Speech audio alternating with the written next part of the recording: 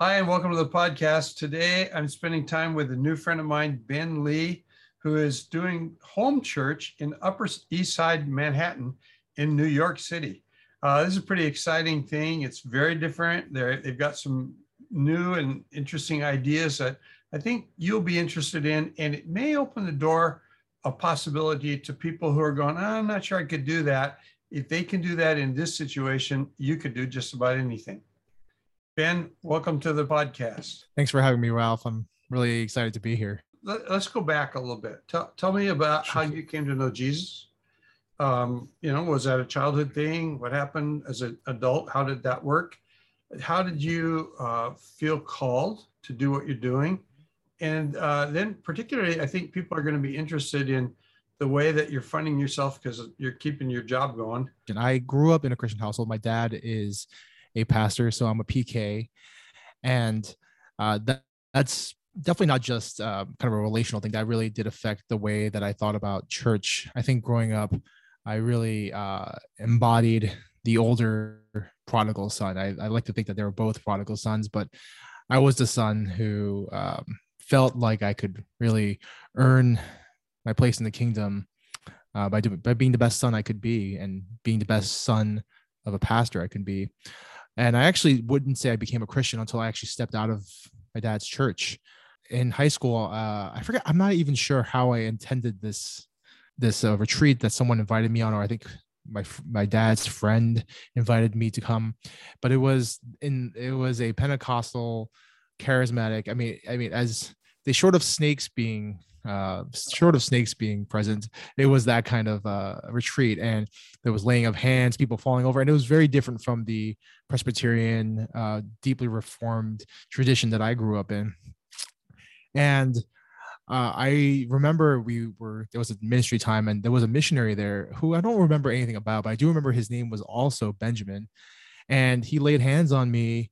And in that moment, the best way I could describe it is that the Holy Spirit came upon me, and that's something that I really believe, that it was that I received the Holy Spirit. It wasn't really me reaching out, that God came to me first. And from then on, it was a journey of me discovering, I guess, what God had in store for me, that what God created me for. And I guess a big part of that was going into ministry. After I became a Christian, I think I had a very typical youth group and college ministry experience. I was involved in youth group. I was also involved in my college ministry. I went away for college. I wouldn't say that there was any real step forward in my journey. I mean, there were gradual steps. I believe that God was really growing me, but I think a lot of my understanding of Christianity was selfish. It was really about me. It was about what I could do to, once again, still earn my way into church. When I became a Christian, when I became a believer, it was really just about how I can be the best believer. And it wasn't, for example, and I remember my senior year college ministry, I wanted to attend every single Friday night fellowship. So the thought of missing one was beyond me, because obviously if you're kind of focused on works righteousness, you can't be missing any meetings. But I also knew that if you showed up on time, you had to sit through an hour and a half of Bible study, which was boring for me. So I thought, you know what, I'm a senior, I have a lot going on in my life. I could show up late to these things and just say, oh, I got caught up. So I would strategically show up an hour late to these things just in time to be there for the end, to get credit for being there. Not that anyone was taking attendance for these things, but I would show up at the end and then, of course, stay around for fellowship, which is what people really like. So let me just clarify. So you were a legalist in non-legalistic situations. Everything was a legalistic situation for me. I mean, yeah. I was hyper aware of the fact that people knew who came, and people were aware of I've always been very conscious. I wouldn't say aware. I'm very conscious of what people think of me. If I was truly aware of what people thought of me, I think I'd be more humble. But I'm conscious, and that makes me more prideful. And at times, and then of course I swing to the other side, which is to become insecure. So I'd like to talk about that for just a little bit, because I know a lot of guys in ministry are insecure. There is this thing, and we're trying to score points with God somehow by doing whatever. I grew up in a Pentecostal church that was more Presbyterian than the Presbyterian church you grew up in. I would go to these summer camps and I would meet the real Pentecostals there. And there was a little too much fuss over speaking in tongues and what have you. I pray in tongues. But I would still say they made, they were a little off balance. And that put me off. And I began to realize in the environment I was in, I went to a Pentecostal Bible college. I didn't like a lot of what I saw going on. Those guys were a little bit more off balance sometimes. We'd have these speakers come in for a week-long spiritual emphasis week or something. Sometimes they were a little over the top, and I just didn't like it. And somewhere along the way, I figured out grace. And grace to me meant I'm okay with God, and I don't really care. And so, and here's the thing that it allowed. It allowed me to admit who I am, to admit that I use bad language from time to time, to say that kind of stuff in front of a congregation. And I began to find it so liberating. In the early days of preaching, I was really worried about I'm getting this right, my theology's right. And when you start in a church, you get challenged by all the people from other churches that come in the door, and they all have their theology, and they tend to, about 30% of them want to argue with you. And so I got behind that, and I started freaking out over that. And then it was like, you know what? You're probably not going to enjoy being in this church. We have a Wesleyan bent, and there were some hyper Calvinists that were coming out of Europe. There was a big ministry that was pretty famous in the 1970s in Europe, extremely Calvinistic. And those guys would come, they had a certain amount of pride. It was really an intellectual deal. And I read the guys' books that they studied under, and I loved them. But I met the guys, and every time I meet pride. And so I finally just got to a point where I would just say, you know what, this isn't the church for you. Day one, just turn them away. I'm not going to argue with you. I don't want to hear that stuff. And you don't want to hear what I have to say. So you know what, thank you for coming and visiting, but goodbye. There is a place that you can discover where you stand on who you are on that ground, and the world could just go away, and we don't have to care about it. And one of the things when I met you that impressed me is the way that you're starting out, because most of us in my generation, we started out slaves to money, in that we have to be a full-time pastor. We cannot be bivocational. That's a loser. And so we're a slave to making budget. And so we gather people from other churches, whatever we do, we got to make budget. We got to make money. And so I dare not offend anybody. And you're kind of in a catbird seat, because you don't have to worry about any of that. If you pastor a church of 2 people and are happy with that for the rest of your life, that would be, if that's God's calling, that would be fine. Don't worry about it. I think you're positioned to get free from this prison that you're describing, and I think it's a wonderful thing. Anyway, I interrupted you. Go ahead and share some more. Well, I'll say about that, Ralph, I think you're giving me way too much credit than I deserve. I wouldn't say that I came into so I am bivocational.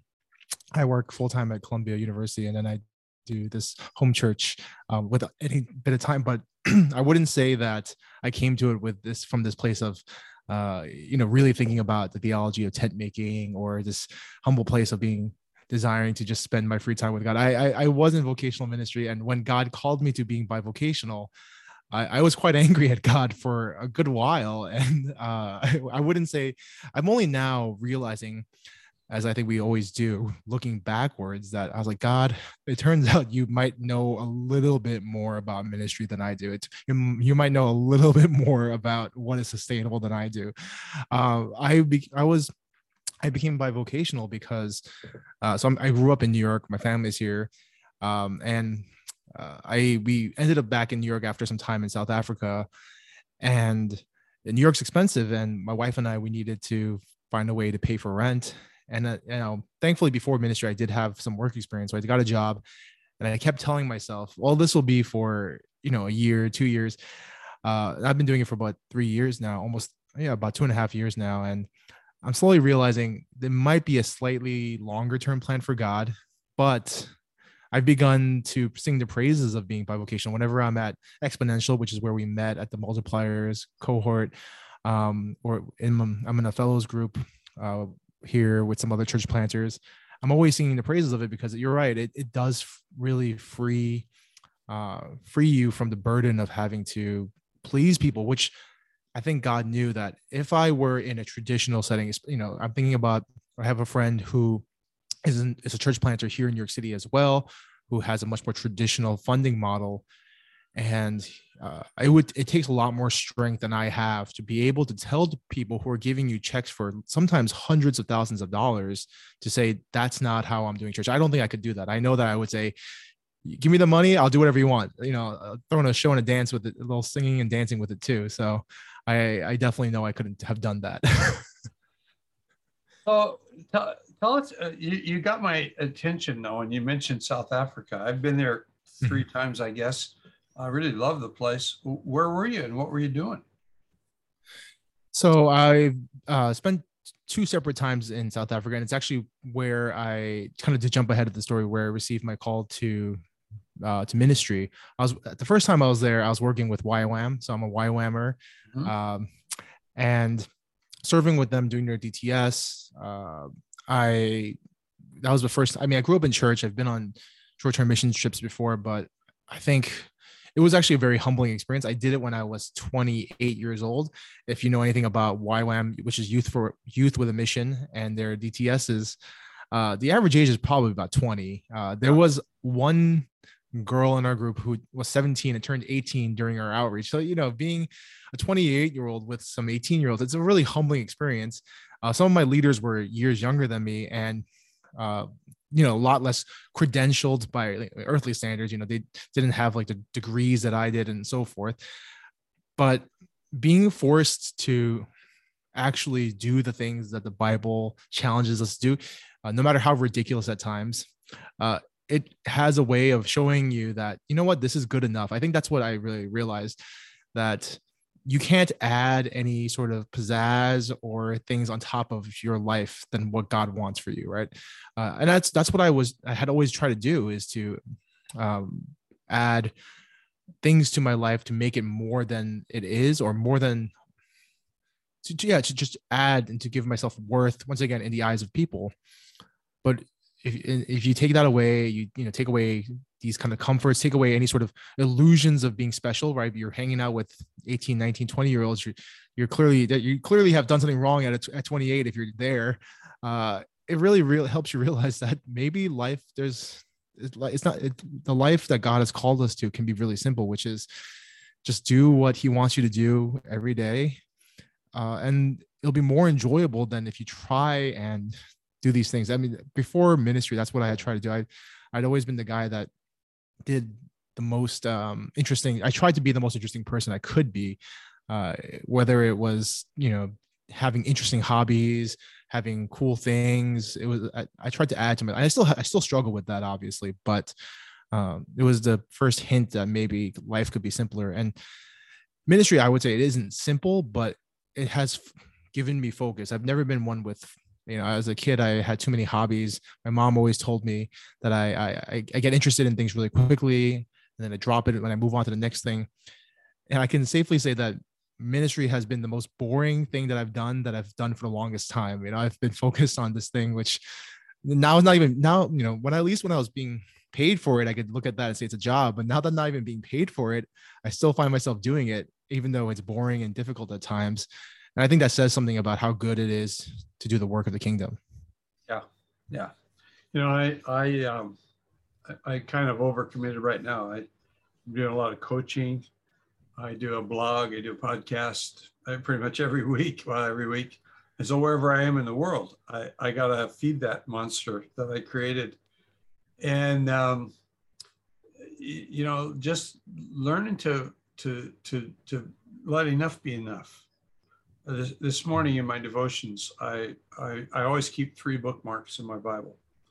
And so usually one's in kind of Psalms and Proverbs. And I got over into Ecclesiastes this time. And then I think the second one is in Isaiah, and the third one's in John right now. And so I kind of have this little routine where it's like I want to read until I feel like the Lord spoke to me through the passage, till, the Logos became Rhema. And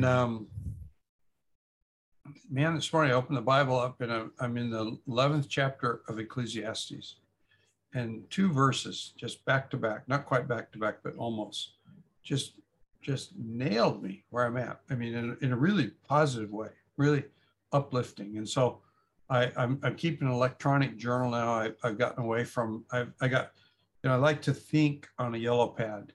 And then I was journaling in a spiral notebook, and then I saw, some of my friends are getting this electronic deal. It's like paper you can write on, but theirs are as big as a yellow pad. This thing I got is nice and small. And it actually is the same size as a Kindle Paperwhite. And I have a Kindle Paperwhite. I also have an e-reader, and then I got all this journaling capacity. And so I'm designing plans for my backyard, scribbling in there, doing all these things. But I wrote a couple things down. I actually just wrote the 2 verses out of Ecclesiastes because it really felt like the Lord was really reinforcing me. And I quit. It's like, I'm not going to be a slave. I learned this a long time ago. I got 3 bookmarks in my Bible. I'm not going to be a slave to reading all 3. I'm going to read until the Lord speaks to me, because what he tells us to do is meditate on his word. And one thing that I learned early on is this concept of good enough. We hired a guy to be our I guess, executive pastor. We were growing like crazy. We moved into a new building, doubled in attendance overnight, but suddenly the new building was eating us alive financially, and we just needed help. This man was on our board. He made vice president at McDonnell Douglas, the aircraft company. Wow. The week before he left, or he told them he was leaving to come to work for us full time. He left all that to come work for a hippie church. It was crazy. We were a church of I mean, a lot of people who used to be in pharmaceuticals were now making sand candles and selling it at swap meet, because the pharmaceuticals didn't fit with the Christian life. And then we had a ton of carpenters and a bunch of aerospace engineers. It was a crazy mix of a church. But I remember this guy's name is Don Stewart. And one day we were getting started. We were still 5 years into our marriage, maybe, I'm not sure. And we bought our first house, and it drained us, it completely drained us. And the washing machine died. And so he came, this is before we hired him. He came to me after church. As I made a joke about it, I had gone out and bought a used washer for like $40. And I made some joke about it in church. He comes up afterwards. He goes, "Where's your wife? We're going to Sears. We're going to buy her a new washer." So we meet him at Sears, him and his wife. And he goes, "Here they are. Go pick one out. I'm paying for it." Uh-huh. So Wow. we dutifully pick out the least expensive one there. Of course. And he chewed me out one side up and the other side down. I mean, why did you choose that one? Well, it's good enough for us. No, that's not why you chose it. You chose it because it was the least expensive, didn't you? Mm-hmm. You're not looking out for your wife, are you? I mean, just Mm-hmm. and so then he tells me this. He goes, "Look, I want you to learn the concept of good enough. If you need a Volkswagen, then a Volkswagen is good enough." This is the day of the VW Bugs, right? A cheap little car. But if you need a Mercedes, then a Volkswagen is not good enough. Only a Mercedes is good enough. So you need to assess what's good enough, and then go pick out a washer that's good enough. And so we ended up with something that was kind of mid-range, and she was queen for a day. She got to pick what she needed in a washing machine. I've tried to take what that guy Don taught me and apply it to my life in that today. reading Ecclesiastes, one chapter, good enough. And I don't need more.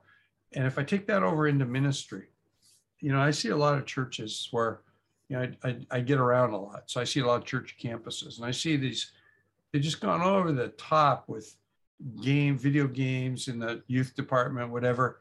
You got these kids for what, 80, 90 minutes on a Sunday, and you're going to feed them video games because you're trying to impress everybody. Well, that's not what they need. That's not good. The video games aren't good enough. A highly relational, conversational environment with no video games is what's good enough. And so you went over the top, but you didn't even meet the minimum by going over the top. And, when we get those things settled in our lives, it really begins to free us from those insecurities that trying to dance to somebody else's tune. Anyway, I'm rattling on here a little bit. I want to know, why were you in South Africa twice? Did you do YWAM twice? No.